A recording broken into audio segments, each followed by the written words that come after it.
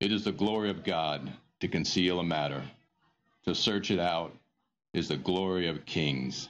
This is the Message to Kings podcast.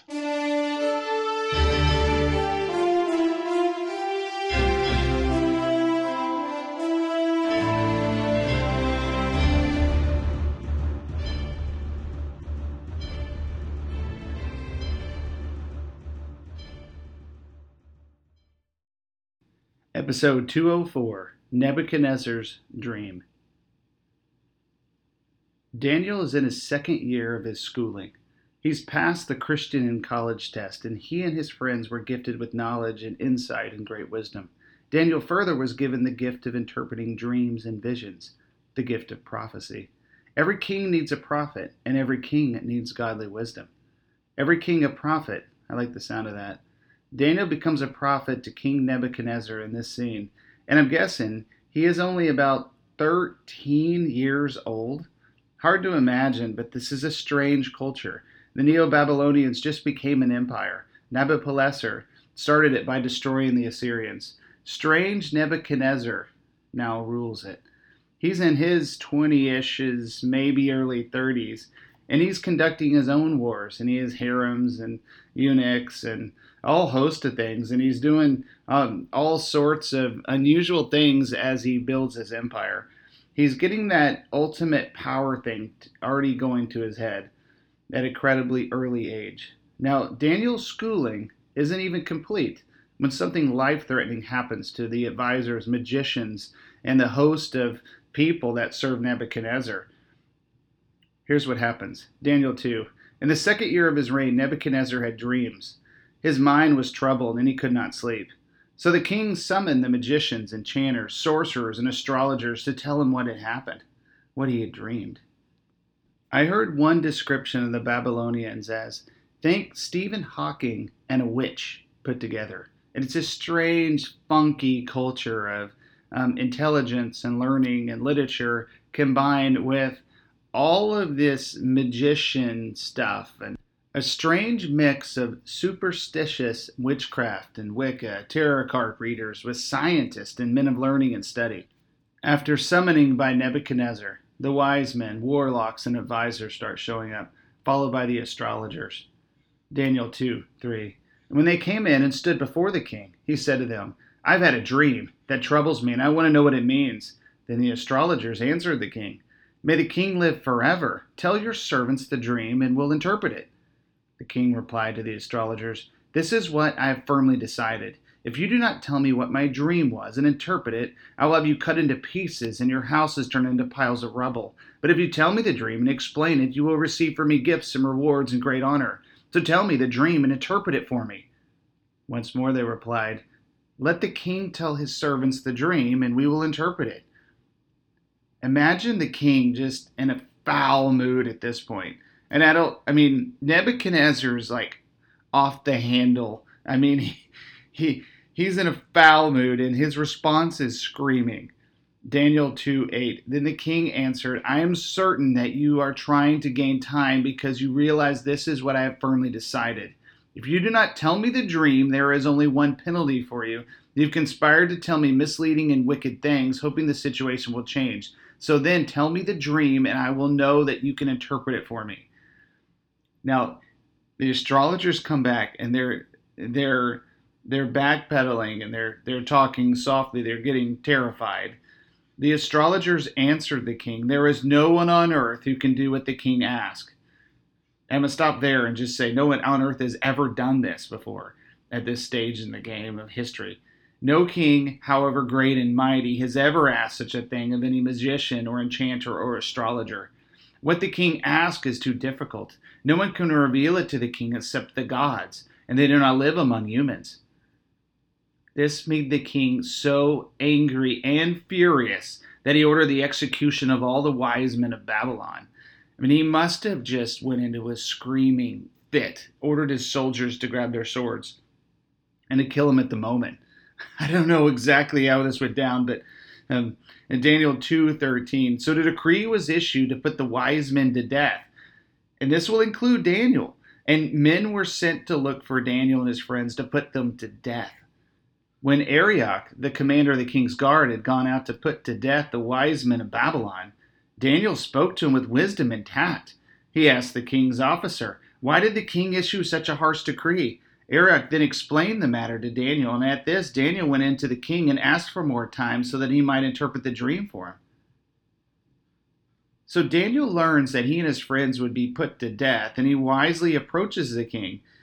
We don't have the words of this approach to the king, but it must have been with great grace, basically, because the astrologers failed and their death warrant was issued.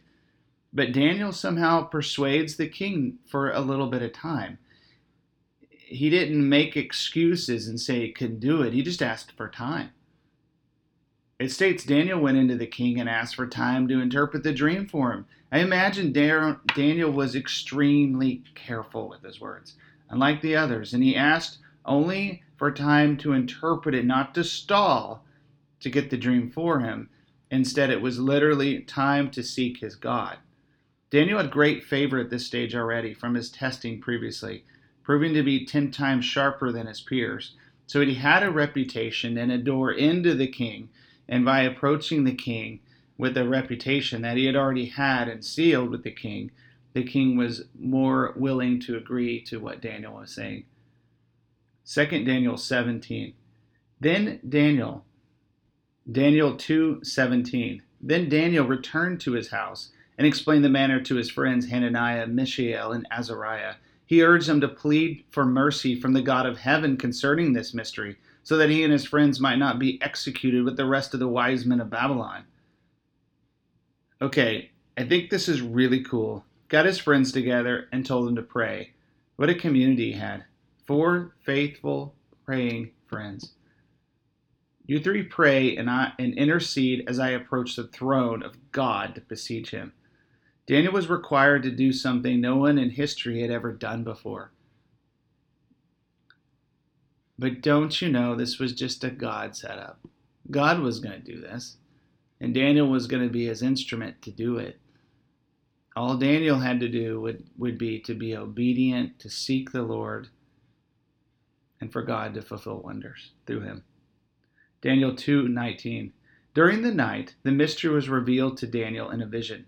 Then Daniel praised the God of heaven and said, "Praise be to the name of God forever and ever. Wisdom and power are his. He changes times and seasons. He deposes kings and raises up others. He gives wisdom to the wise and knowledge to the discerning. He reveals deep and hidden things. He knows what lies in darkness, and light dwells with him. I thank and praise you, God of my ancestors. You have given me wisdom and power. You have made known to me what we asked of you, and you have made known to us the dream of the king." Then Daniel went to Arioch, whom the king had appointed to execute the wise men of Babylon, and said to him, "Do not execute the wise men of Babylon. Take me to the king, and I will interpret his dream for him." Arioch took Daniel to the king at once and said, "I have found a man among the exiles from Judah who can tell the king what his dream means." Arioch gladly received the news. Now Daniel was bold. He could have been killed at any moment for approaching the king, if he was even slightly incorrect. Daniel 2:26. The king asked Daniel, also called Belshazzar, "Are you able to tell me what I saw in my dream and interpret it?" Daniel replied, "No wise man, enchanter, magician, or diviner can explain to the king the mystery he has asked about. But there is a God in heaven who reveals mysteries. He has shown King Nebuchadnezzar what will happen in days to come. Your dream and the visions that passed through your mind as you were lying in your bed are these." See the articulation of his speech and how wisely he's chosen his words. Daniel had been trained in public speaking and fine arts, literature, and the skillful use of words. These guys are masters of these things. And Daniel and his friends are become masters of literature and learning, even engineering and architecture. Daniel continues. Daniel 2:29. As your majesty was lying there, your mind turned to things to come, and the revealer of mysteries showed you what is going to happen. As for me, this mystery has been revealed to me, not because I have greater wisdom than anyone else alive, but so that your majesty may know the interpretation, that you may understand what went through your mind. Your majesty looked, and there before you stood a large statue, an enormous, dazzling statue, awesome in appearance. The head of the statue was made of pure gold, its chest, arms of silver, its belly and thighs of bronze, its legs of iron, its feet partly of iron and partly of baked clay. While you were watching, a rock was cut out, but not by human hands. It struck the statue on its feet of iron and clay and smashed them. Then the iron, the clay, the bronze, the silver, and the gold were all broken to pieces and became like chaff on a threshing floor in the summer. The wind swept them away without a trace, but the rock that struck the statue became a large mountain and filled the whole earth. Okay, Daniel, what a revelation. No one has ever done this in history up to this point, and now he interprets it. And not just that. I mean, it's a dream for a king. It's telling of future generations and kingdoms, world empires. Oh my. I mean, for the history guy, freaking out time. I mean, this is awesome. Like, we're going to actually know who's coming next. And then looking back in time, we're like, he nailed it.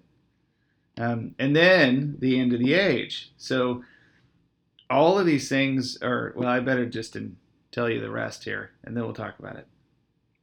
Daniel 2:36. This was the dream, and now we will interpret it to the king.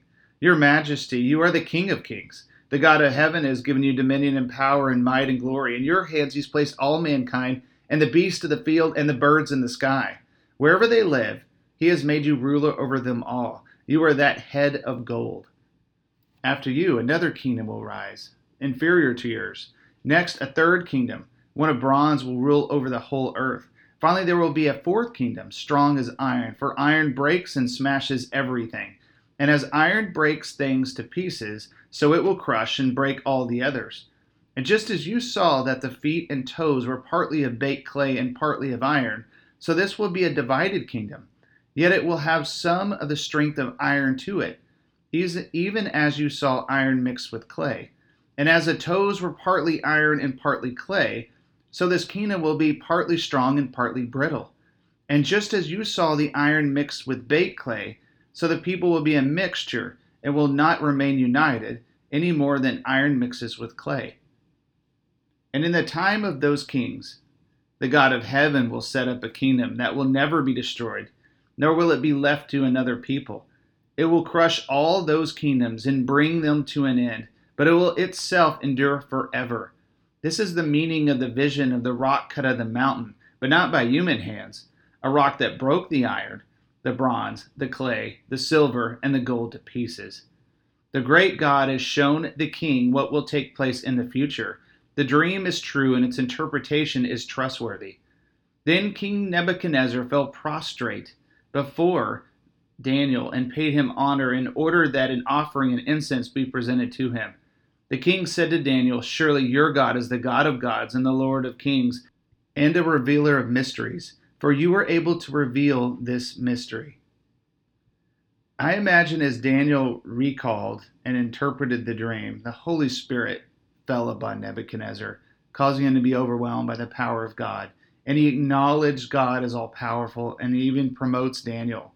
And I imagine that the Spirit, as it kind of confirms words to us in this New Testament age, like the Rhema words, or you're reading the Bible and all of a sudden one sentence is the only thing that seems important at the time.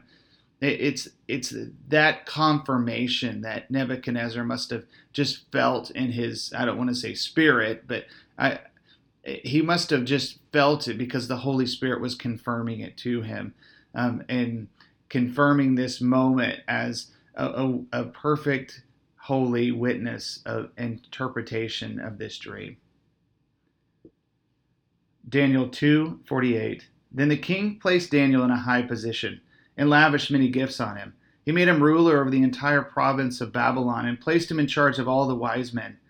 Moreover, at Daniel's request, the king appointed Shadrach, Meshach, and Abednego administrators over the province of Babylon, while Daniel himself remained at the royal court. So let's conclude this episode with a discussion of this revelation given to Nebuchadnezzar.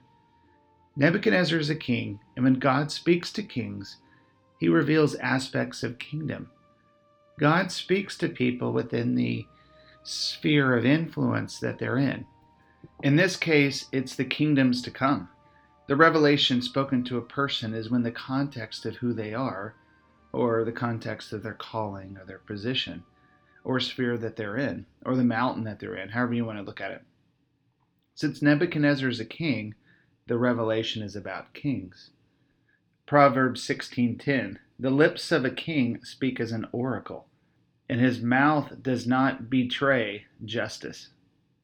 Apostle Paul went after something interesting about kings and kingdoms, and now God's actually into defining nationalities and locations. Acts 17:26. From one man he made all the nations, that they should inhabit the whole earth, and he marked out their appointed times in history and the boundaries of their lands. Want to know about the future of kingdoms? Hang out with kingdom men. Hang out with kings. See what God is saying to the kings. Here we are. Nebuchadnezzar has a vision of a statue and kingdoms to come. Daniel interprets it prophetically, and we are off on a prophetic research study. There's a statue with a head of pure gold, its chest and arms of silver, its belly and thighs of bronze, its legs of iron, its feet of partly iron and partly baked clay. And while you were watching this, a rock was cut out, but not by human hands. It struck the statue on its feet of iron and clay and smashed them. I get the feel the statue was shattered with horrific force, and it left an indelible imprint in his mind. And the force rattled Nebuchadnezzar to the core. His heart and emotions remembered the force and impact to him, almost like trauma. But the memory of the moment in his dream and the pictures and what he actually saw escaped him. I mean, it's almost funny. He's got the violence of his dream startled him and scared him, but the vision of it left him. This was the issue to Nebuchadnezzar, and maybe it's like a child, like experienced something horrific, like a car accident, but they can't remember it, but the trauma affected them their whole life, or something. There is probably some science to it, but it was also the Lord, causing this in Nebuchadnezzar so that he would seek someone like Daniel to find God's answer. His heart and emotions remembered the force, but the memory escaped him. So this was the issue to Nebuchadnezzar. Now that Daniel shows him, there's so much more, though, to it. I love the Bible miniseries Moment of the Scene. They make Nebuchadnezzar a bit crazy with pride and anger issues, yet likable in the same way. And when Daniel tells him the interpretation, he says these words. He goes, destroyed by God. It's kind of cool, but that's not the true case. The armor and decorations of the statue are the nations to come, and it's quite accurate, actually. Gold is the Babylonians because their empire was incredibly wealthy. The next empire to come is less than 100 years from now, will be the Persians, and silver represents them. And you can actually see through history how these metals are accurate. The Greeks show up in the form of Alexander the Great, and the bronze was their armor of choice. After Alexander the Great, there was no true large domineering empire until the Romans show up with their iron weapons and armor. And iron is always synonymous with Rome. Soon after, the great rock, God himself, destroys them all. But before that, we get a prophetic glimpse of the future. The feet are the future countries and or empires of the world, not one dominating the globe again like the Babylonians, Persians, Greeks, or Romans. The feet, like clay, represent the democratic states in the world. At least that's an interpretation. And the iron, the autocratic states of the world. Other interpretations have the toes as the 10 kingdoms of the end of the age from Revelation 17. And this is probably the most favorable interpretation, with some democratic states in line and other autocratic states forming a 10 kingdom alliance with the future Antichrist at the end of the world. Revelation 17:12. The 10 horns you saw. This is referencing to Apostle John's vision. and it's a description of this great beast that he saw with horns coming out of it. And now the interpretation comes. The 10 horns you saw are 10 kings who have not yet received a kingdom, but who for 1 hour will receive authority as kings along with the beast. They have one purpose and will give their power and authority to the beast. They will wage war against the Lamb, but the Lamb will triumph over them because he is Lord of lords and King of kings, and with him will be his called, chosen, and faithful followers. So this reference to horns that Daniel's going to have a lot to in dreams and visions are kingdoms or empires. So here you are, you've got these 10 horns on this great beast, and this beast is the Antichrist, and these 10 horns now represent kingdoms or empires, and you've got, now referencing back to Daniel, these 10 toes that come together in the final end time. And in a moment to come, in an age to come, in the end of the age, Jesus conquers all of the machinations of the world and brings about his kingdom. Revelation 19:11. I saw heaven standing open, and there before me was a white horse, whose rider is called Faithful and True. With justice he judges and wages war. His eyes are like blazing fire, and on his head are many crowns. He has a name written on him that no one knows but he himself. He is dressed in a robe dipped in blood, and his name is the Word of God. The armies of heaven were following him, riding on white horses and dressed in fine linen, white and clean. Coming out of his mouth is a sharp sword with which to strike down the nations. He will rule them with an iron scepter. He treads the winepress of the fury of the wrath of God Almighty. And on his robe and on his thigh he has this name written, King of Kings and Lord of Lords. And it goes further, and it says basically like a sword coming out of his mouth in the fields of Armageddon. God defeats all of his enemies, and Jesus on his white horse brings about the end of all darkness. So what does this mean to us today? First of all, God truly knows the past, present, and future. Don't doubt it. Bronze in so many ways represents Greece. Iron is truly the Roman legions. What follows is what really concerns us today, though. Its prophetic implications. So let's cover it. The 10 kingdoms. What does this mean? The 10 kingdoms can represent a lot of different things. And I don't claim to be any authority, but most Revelation scholars point to the world at the end of the age. Post-rapture, that's of course up to debate. But the 10 kingdoms are those kingdoms, and it's interesting how you've got some of clay, and a lot of them point to those are your democratic republic type states where people rule by democracies and such. The autocratic states and the ones of iron are those with kings today, those that might have kind of a people that don't really vote, but they might really vote, but the king makes all the decisions. That's still an autocratic state. In the end, however it happens, the beast pulls together, and maybe there's 10 regions that become kingdoms. Like you see this one world movement. What if you end up with 10 regions? Or what if all these countries merge because of this desire for one world government, one world currency, and to the point where you can't get there completely. So maybe you just end up with 10 regional authorities or something over tiny states that were once countries in the end, but you end up with 10, and then they report to one person who is the one who's manipulated it all so that he could rule the world.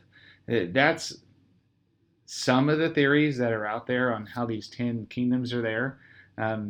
It's interesting, but so many things have to happen to even get to that point.